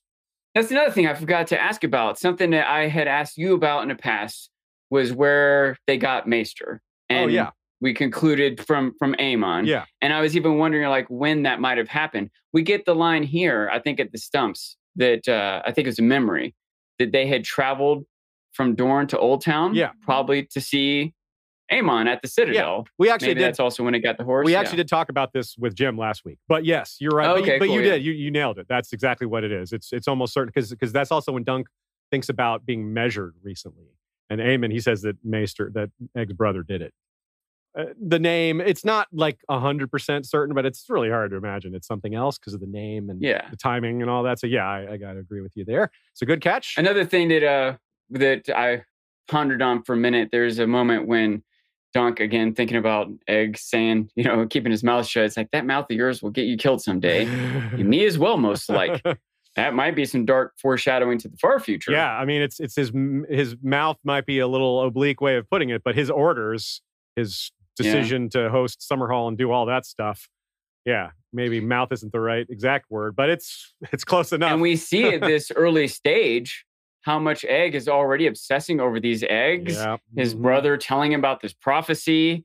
But, we could see like Eggs, his whole life is like moving toward this Summerhall moment potentially. Yeah, it is very dark foreshadowing. You're right, because it's not as fun as this story is, as fun as their interactions are. Yeah, it's not going to end well. But it also won't end for a long time because when that happens, they're going to be older men. Dunk will be in his 60s, so it's not like they won't have had full lives. At least there's plenty of more memories to come in between. So hopefully, I feel bad. I can't remember where this quote came from, and I know I'm not saying it exactly correct, but it was along the lines of, every story is a tragedy if it lasts long enough. Oh, that's a good point. Yeah. And I want to think even if they die in Summerhall, it doesn't necessarily mean their lives were bad or their stories are tragic or dark even. There's a lot of living before that moment comes. Good point. Yeah. And I don't know if just because that moment is tragic or they die, well, they're going to die eventually. It doesn't take away from all the other richness of their lives. I mean, Egg would have been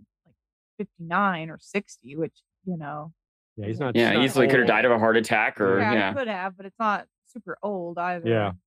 It's like that Onion article from long ago. World death rate still holding steady at 100%. I'm pretty sure I've even cited that before on our show, but it definitely applies again. Unless you get into characters like Werewood Network people and stuff, I guess you could say maybe they don't die, but hey, that's not As far as I know, that doesn't exist in the real world. Non-fantastic human death rate holds strong at 100%. Outside of fiction novels and other imaginations. Cool. Okay, folks. Well, Sean, Shay, unless Sean or Shay has any final thoughts, we shall call this one a day. Sean, any final thoughts for today? Oh, nothing particular. Cool. All right. Are you going to grab a kitten? I suppose I could do that. Yeah. Yeah. Okay. So while I'm saying thanks for everybody else, thanks to Nina for her invaluable thoughts. We started a lot of discussions based on some of her ideas. Thanks to the mods over at History of Westeros Facebook group. Thanks to our Flick community. All the other folks commenting on Discord and Slack and Facebook and Twitter. You guys and gals are really helping out and making this group effort. Thanks as well to our friend Michael Klarfeld, aka Claradox. .de, that's his website, Klaradox. These maps and our video intro and a lot of other fine projects are his babies.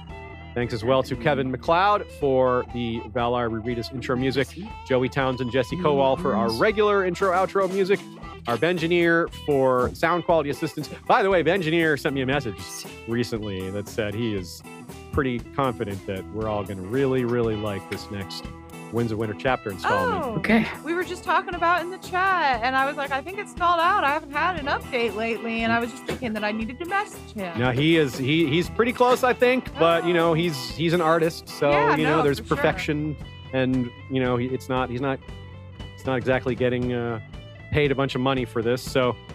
But yeah, he's excited, so that means we should be excited. And I'm excited. Who is excited? Who is it? Ben Anderson for the next Winds of Winter chapter audio project. That I'm excited because of Jet. Oh, Jet's on did screen. Did we share the news about Jet being a girl? We did. Yeah, Okay, we talked cool. about that. She looks so Episodes pretty. ago. She is. She's purring. I don't know if you can hear it. I can tell she looks happy. Yeah. That's very sweet. She's such a chill She's cat. probably of the three cats the most comfortable. most enjoys being Okay, held. yeah. The most okay. Like she almost instantly starts purring if you pick her up and pet her. Yeah. That's so nice. Like even if she's in asleep or in the middle of playing or anything, she's like, "Oh, you're gonna pick me up and pet me? Heck I yeah. accept. I encourage this." Aw. Very nice. Oh, someone in chat. Hello, child cat. That's awesome. Cool. Okay, folks. Thanks again. We'll see you in 2 weeks for more Valar Rereadus.